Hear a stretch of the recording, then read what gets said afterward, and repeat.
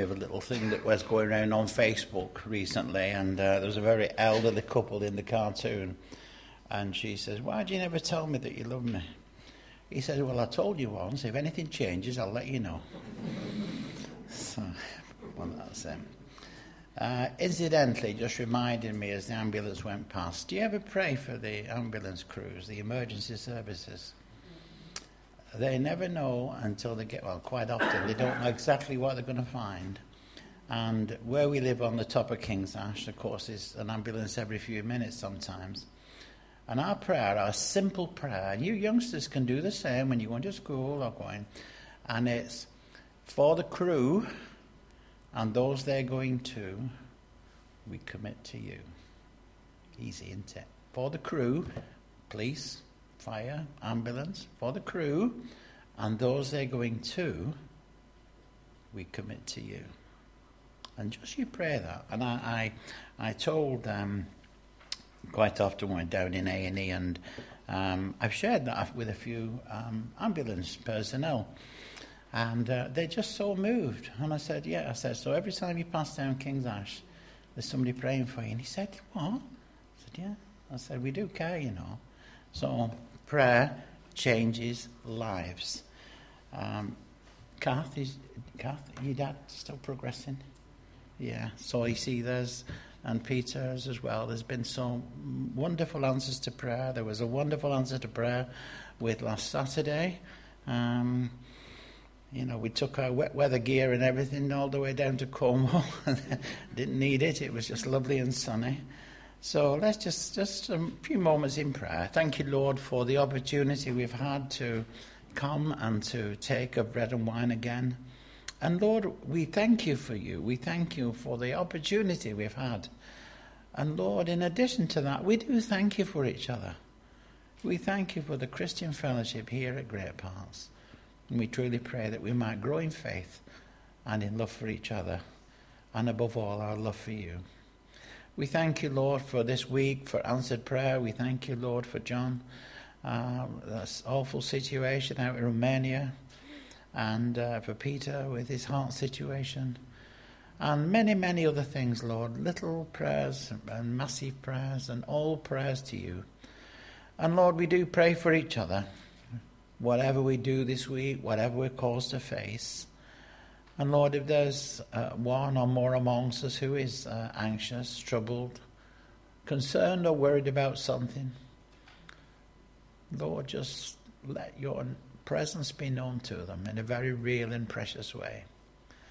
For those that live alone, Lord, oh, your word is so real.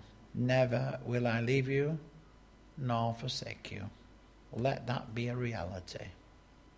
For our youngsters, Lord, as they do their studies, all the activities that young people do, just help them and guide them along their journey. Hear our prayers, Lord, in our Saviour's name. And as we turn now to your word, we turn to you. And Lord, in this quite difficult passage, we ask for illumination. We ask for an understanding.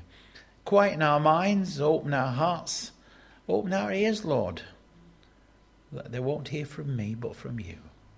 Again, in his name. Amen. One of the challenges when you're presented with 20, 30 verses of Scripture, and they said, well, that's the passage for tonight. And you look at the passage and think, my word, there's a year's worth of sermons in there. And again, you see, we've got in that passage, we've got the 23 verses, 23 meaty verses that could take up a lot of our time. And this is the difficulty, to come before the Lord and say, Lord, what do you want me to share from all that? And it's been a bit of a wrestle this week. Quite often in a hospital environment, we share what is known as the priestly blessing. You find it in Numbers chapter 6, so verse 24 and 26. It's a passage that Jackie so often puts on greetings cards and different things. And the priestly blessing is such, it says, the Lord bless you and keep you. the Lord make his face to shine upon you and be gracious unto you. May the Lord turn his face towards you and give you his peace. We've shared that with end-of-life situations when people have been in recovery in different things. And it's a wonderful, wonderful prayer and a wonderful blessing. And the fact that God, Almighty God, our loving Heavenly Father, and the Father of our Lord Jesus Christ should smile upon us, should turn his face towards us and be gracious unto us, and to give us that most rare of commodities today, his peace. Oh, it's an awesome, awesome situation. But what about the other side of God's face? What about the exact opposite? When God is so angry, God is so cross with us that he cannot even bear to be in our company. That's a very, very serious situation. And it's a situation that a lot of people won't face up to. I had one lady in the church up in Buckinghamshire, and whenever you mentioned anything about somebody being killed, some murder, or God reaching vengeance on somebody, she would not accept that was God's word. And she would keep on saying, God is love, God is love. Yes, God is the God of love, thank God. God is the very epitome of love. But God has the dark side of God's face. And we find this in our passage tonight. I quite often ask people, quite nosy really, but I just want to know about people. And I quite ask them, what is your favourite hymn? What is your favourite song?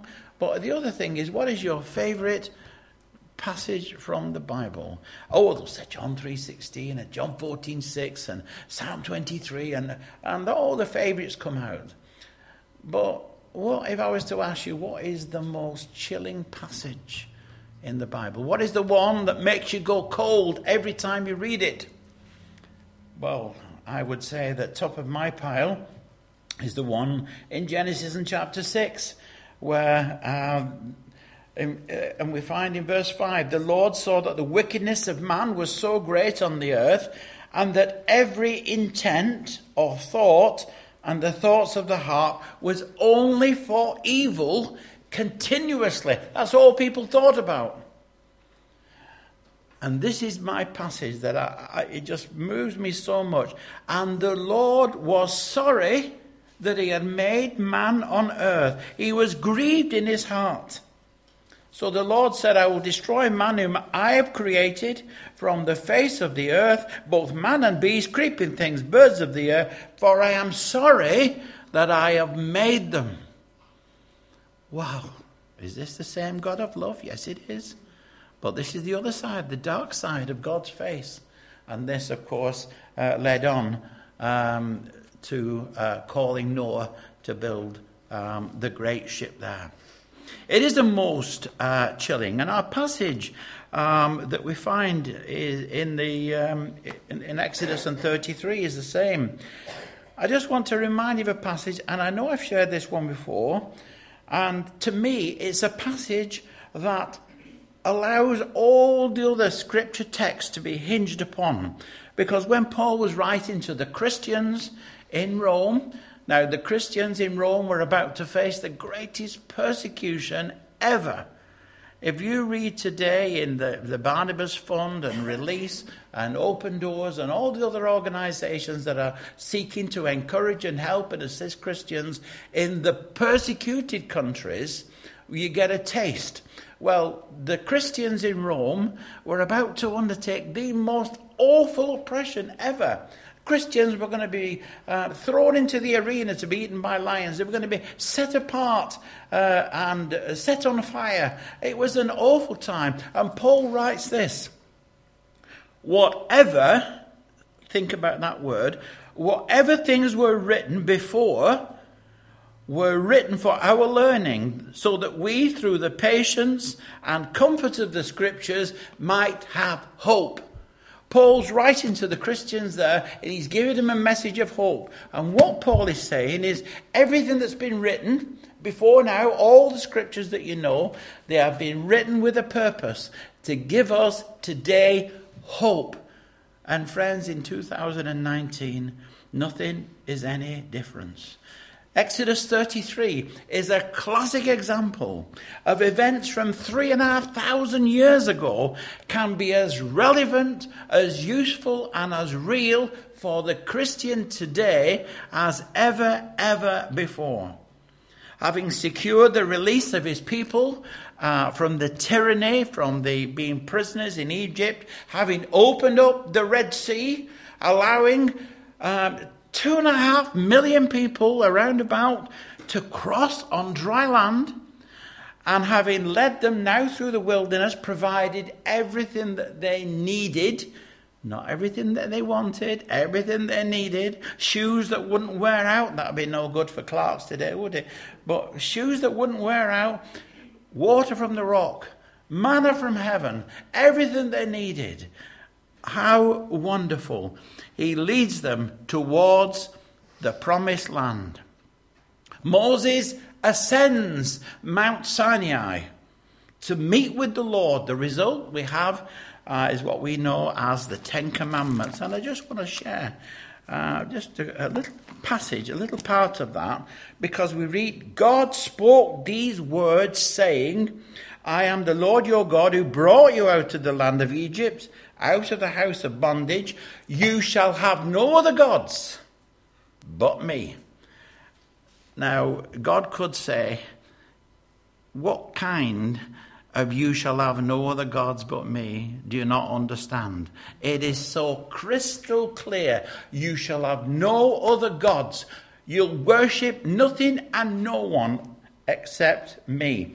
You shall not make for yourself any carved image or any likeness of anything that is in heaven above, that is in the earth beneath, that is in the water or under the earth. You shall not bow down before them, for I, the Lord, am your God. I'm a jealous God, visiting the iniquity of the fathers on the children to the third and fourth generation of those who hate me, but showing mercy to thousands, to those who love me and who keep my commandments.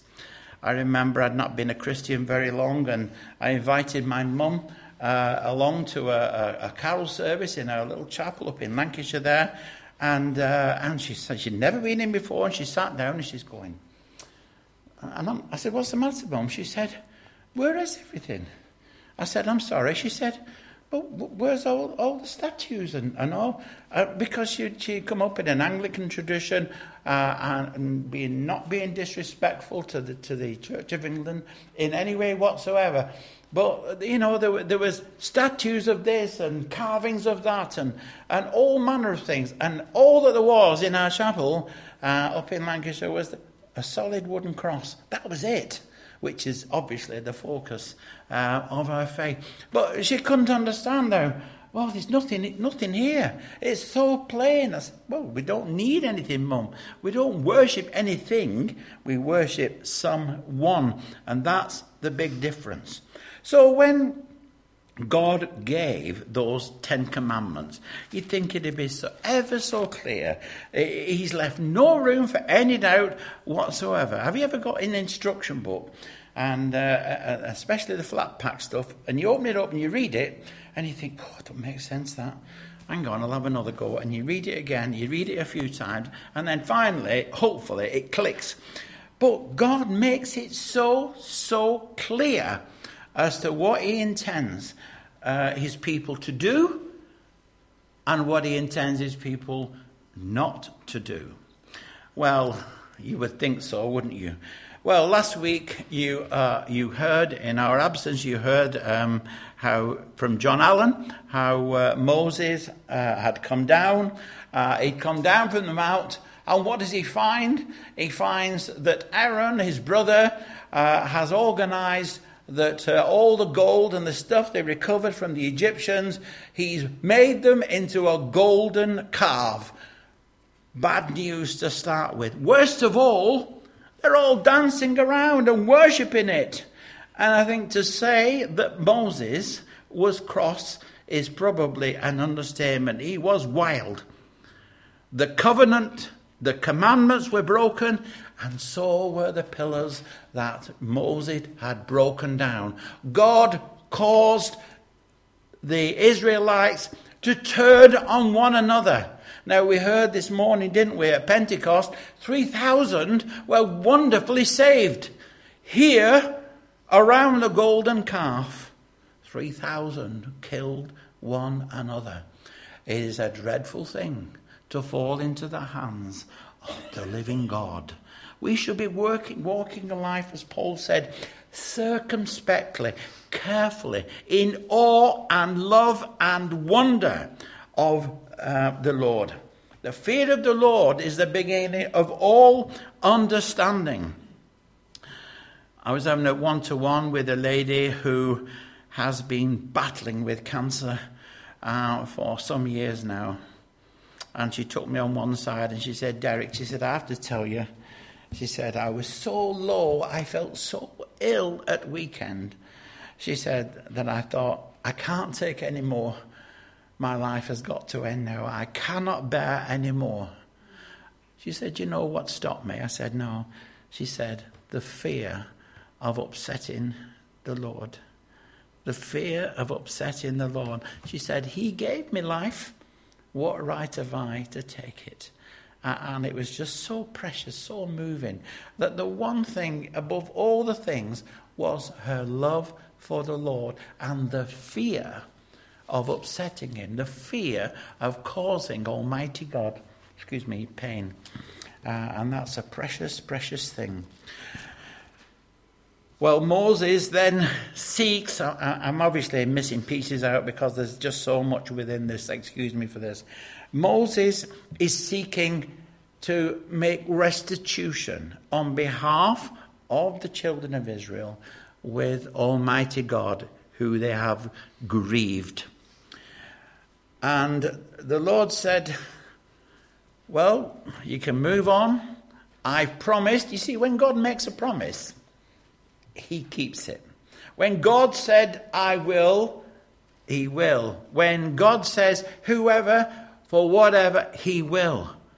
God will never, ever break a promise. Every word of God proves true. And God had promised. He had promised them that the promised land, was before them.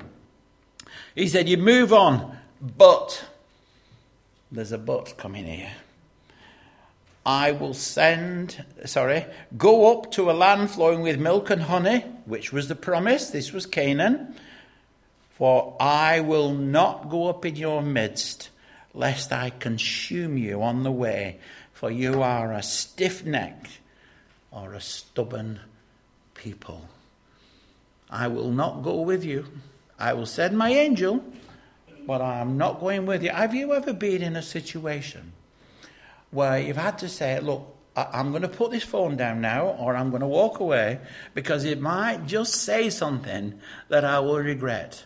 And God, of course, Almighty God, God who knows everything about anything and forever, God is saying, look, I cannot trust myself to go with you. I'm not going to go with you. The promise is there. You're going to go, but I'm not going with you.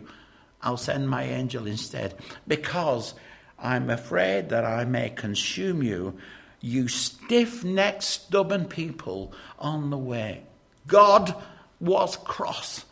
God was angry. And when God is angry, you better watch out. You see, people think today, all the things that go on in our land today, in our world today, and people think, well, if there's a God, why don't he zap him out? Why don't he do something about it? Do you think you can extend the patience of God in a few minutes, a few weeks, a few months, a few years? No, you don't, because God is patient and God is waiting. And these are days of grace. Nobody gets away with anything. Nobody gets away with anything. And God is saying, I just can't stand to be in your presence. That's how I feel about you. When the people heard these grave tidings, they mourned. I think they would. And no one put on any ornaments. No one put on any ornaments. Once again, they were sorry, and remorse swept through the camp. But being sorry is not enough. Being sorry is not enough. There must be genuine repentance and godly sorrow and the determination to make amends. I love my brother Roland. I love my family. I love our Roland. When we was at home, we could not stand each other. We fought and arguing over washing up. You're piling the plates too high. You're not rinsing the cups. We would argue over anything and everything. And it all came to a head one day. And we realised how serious it was when my mum looked at us and just cried. She just cried, what am I going to do with you two? And that's how it was. And she'd say you're sorry. Sorry. You say you're sorry. Sorry. We didn't mean it. We didn't mean it, because as soon as she'd gone, we'd start again. But it was that last time, and we looked at one another, and from that time we did not argue, not seriously anyway. And as soon as we left home, went our other ways, we became the absolute closest and best of friends. So my brother is one of my bestest friends, and it's just so wonderful. But we would say sorry so many times, and just not, and we'd say it just to avoid getting a good hiding, because it was it was allowed then. Do you know what? Just sort of as a by the way, we were given the slipper and the strap and different things, but never ever once in our life were we beaten. Never ever were we beaten. We were punished, but we were never beaten. And we learned if you do things wrong, well, you're going to get punished for it. And this is exactly what God is saying here in this. John the Baptist, the forerunner of the Lord Jesus. John the Baptist makes his appearance. He suddenly arrives on the scene, and he's preaching a message, repent for the remission or for the forgiveness of your sins. Repent. The kingdom of God is at hand. And then following on from that, we read, now after John was put in prison, Jesus came to Galilee, preaching the gospel of the kingdom of God, saying, the time is fulfilled, the kingdom of God is at hand. Repent and believe in the gospel. So John the Baptist, the forerunner there, and now Jesus takes up the baton and he continues that same message of repentance and restoration. And he says there, Jesus said, repent and believe in the gospel, the good news. In the Christianity Explored, they explain the gospel as not good news, but the best news you could ever hear. Think about the best news you've ever heard and multiply it 1,000,000 times, because that is the gospel, the best news you will ever hear. J.C. Ryle, one of my heroes of the faith, said, repentance is a thorough change of heart on the subject of sin. A thorough change of heart on the subject of sin. Well, time is marching on back in Exodus there, and we find out in that where we're up to verse 5, aren't we? Yeah. For the Lord said to Moses, say to the children of Israel, you're a stiff-necked people, and I could come up into your midst in a moment and consume you. Now therefore take off your ornaments, that I may know what to do with you. So the children of Israel stripped themselves of their ornaments by Mount Horeb. The fear of the Lord. They were terrified. They were trembling. What's he going to do with us? They'd seen the power of the Lord. Who could have stood on the banks of the Red Sea and seen those waters part and see the ground under the river, the seabed, bone dry, and seen 2.5 million people cross? And then on the other side, when they're having the celebration, to see the army of the Egyptians come and everyone drowned. Would you not fear the Lord? My word, we should. We should love the Lord but it should be with a godly fear as well. Moses left the camp. He left their presence. He went off to his tent of meeting outside of the camp. He needed to have a one-to-one to intercede for the people, to plead with Almighty God for the Israelites. Some of you may have read The Cross and the Switchblade, David Wilkerson's book. And if you young people, if you want a good book to read The Cross and the Switchblade, David Wilkerson. It's a wonderful, wonderful book. And it's a thrilling book. The trouble is, once you start reading, you won't want to put it down. It's a wonderful book. And in one of his other books, David Wilkerson, he said this: the Christian needs to find the trysting place. And he goes on to explain that you need to find your little hidey hole, your place where you can be at one with the Lord. He said that can be anywhere, absolutely. You find your trysting place, you have your one-to-one with the Lord. He said, and that's where you spend your time. Some of us have seen that film, The War Room, and it's the most amazing, amazing film. Where this dear old lady suggests to another lady and she finds this closet and she tucks out all the clothes and she puts a little chair in there, and that is her private. I'm not saying don't go home and start turning out all your wardrobes and say, Derek said I've got to find a wardrobe to sit in. No. Find your own place. I've got my shed anyway, I go in there. But no, and in this private place, you can read the Bible. You can bring your prayers to God and you can listen to him. And this is exactly what Moses is doing. He's found his private place and he's going in touch with the Lord. Well, he's not assuming anything. The grace and the favor and the blessing that God had extended to Moses and the people, Moses certainly didn't take for granted. In Jude's prophecy about future events, he writes this, and this is Beloved, I was very diligent to write to you concerning our common salvation. I found it necessary to write to you, exhorting you to contend earnestly for the faith which was delivered once and for all for the saints. For certain men have crept in unnoticed, who long ago were marked out for condemnation, ungodly men who turned the grace of God into licentiousness and deny the only Lord God, our Christ Jesus.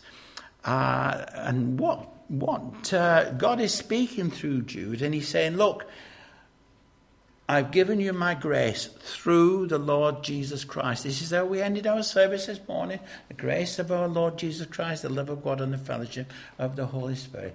That was sharing the grace. God shares his grace. But what happens, you cannot assume his grace. You cannot take his grace for granted. In my time over at Kingsbridge, and when I used to have my Sundays off and quite often be found here with Jackie, Mavis and Brian in those days, and they would have a visiting preacher would take the services that day, and he'd get people like Don Hinchcliffe and Desmond would come over, different people, until one Sunday, and I got back. We'd been over here in Paignton, and the phone was ringing like mad. Don't you ever let that man in this church again. Who are you? I said, I didn't. Somebody else gave me his name. I didn't even know who he was. Because this man, and I'm not going to share his name. I don't think you will know him. But this man came into the chapel and preached that because of the grace of God, if you are obedient to anybody, even God, you are negating the grace that God has given you. So do what you want. They were not impressed. Neither was I. And needless to say, he never came again. We stuck to Don Hinchcliffe and Desmond Gardner, different ones. But this is what happens today. People say, I'm living under grace, not law. Of course you are. Praise the Lord for that. But don't abuse it. And Moses did not abuse it. Moses took it very, very seriously. King David, one who knew the Lord and loved the Lord, he knew all about God's grace. David was a man with a heart after God's own. And he fell. He fell in a big way. He didn't just tumble, he went full length. And David, in Psalm 51 should be compulsory reading for every believer. You've got a lot to read today, haven't you? Psalm 51, and David says this: "Have mercy upon me, O Lord, according to your loving kindness, according to the multitude of your tender mercies. Blot out my transgressions. Wash me thoroughly from my iniquity and cleanse me from my sin. For I acknowledge my transgressions, and my sin is ever before me. Against you," exactly like the Israelites, "against you, only you, have I sinned and done this evil in your sight, that you may be found just when you speak and blameless when you judge." Could there still be restoration? We're nearly there now. Could we still be restoration for the Israelites? Yes, but there would be a price to pay.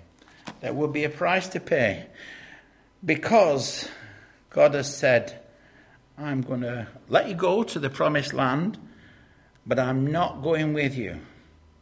But my presence will go with you, and I will give you rest." I'm not happy with you, God's saying, but my angel will go with you, my presence will go with you, and I will, give you rest. Words like honey, wonderful words of incredible value, because in his presence, in the presence of God, is the fullness of joy. Well, to conclude, what can we learn from Exodus 33? When you sin, and you will sin, we all will sin. When you sin, as soon as you realize, repent and seek restoration. Seek that place where God will smile upon you again. Whilst the Christian is not under law but grace, the 10 Commandments still stand. There's nothing any different. It's not old-fashioned. The 10 Commandments still stand. And we won't obey them because we have to. We'll obey them because we want to. Thirdly, find your own private place for your one-to-one and use it. And finally, seek to live a life worthy of your calling. Seek to live a life. So like Peter and John this morning, you can say, look at us. Look at us. And may the Lord bless you and keep you. Amen. Excuse me.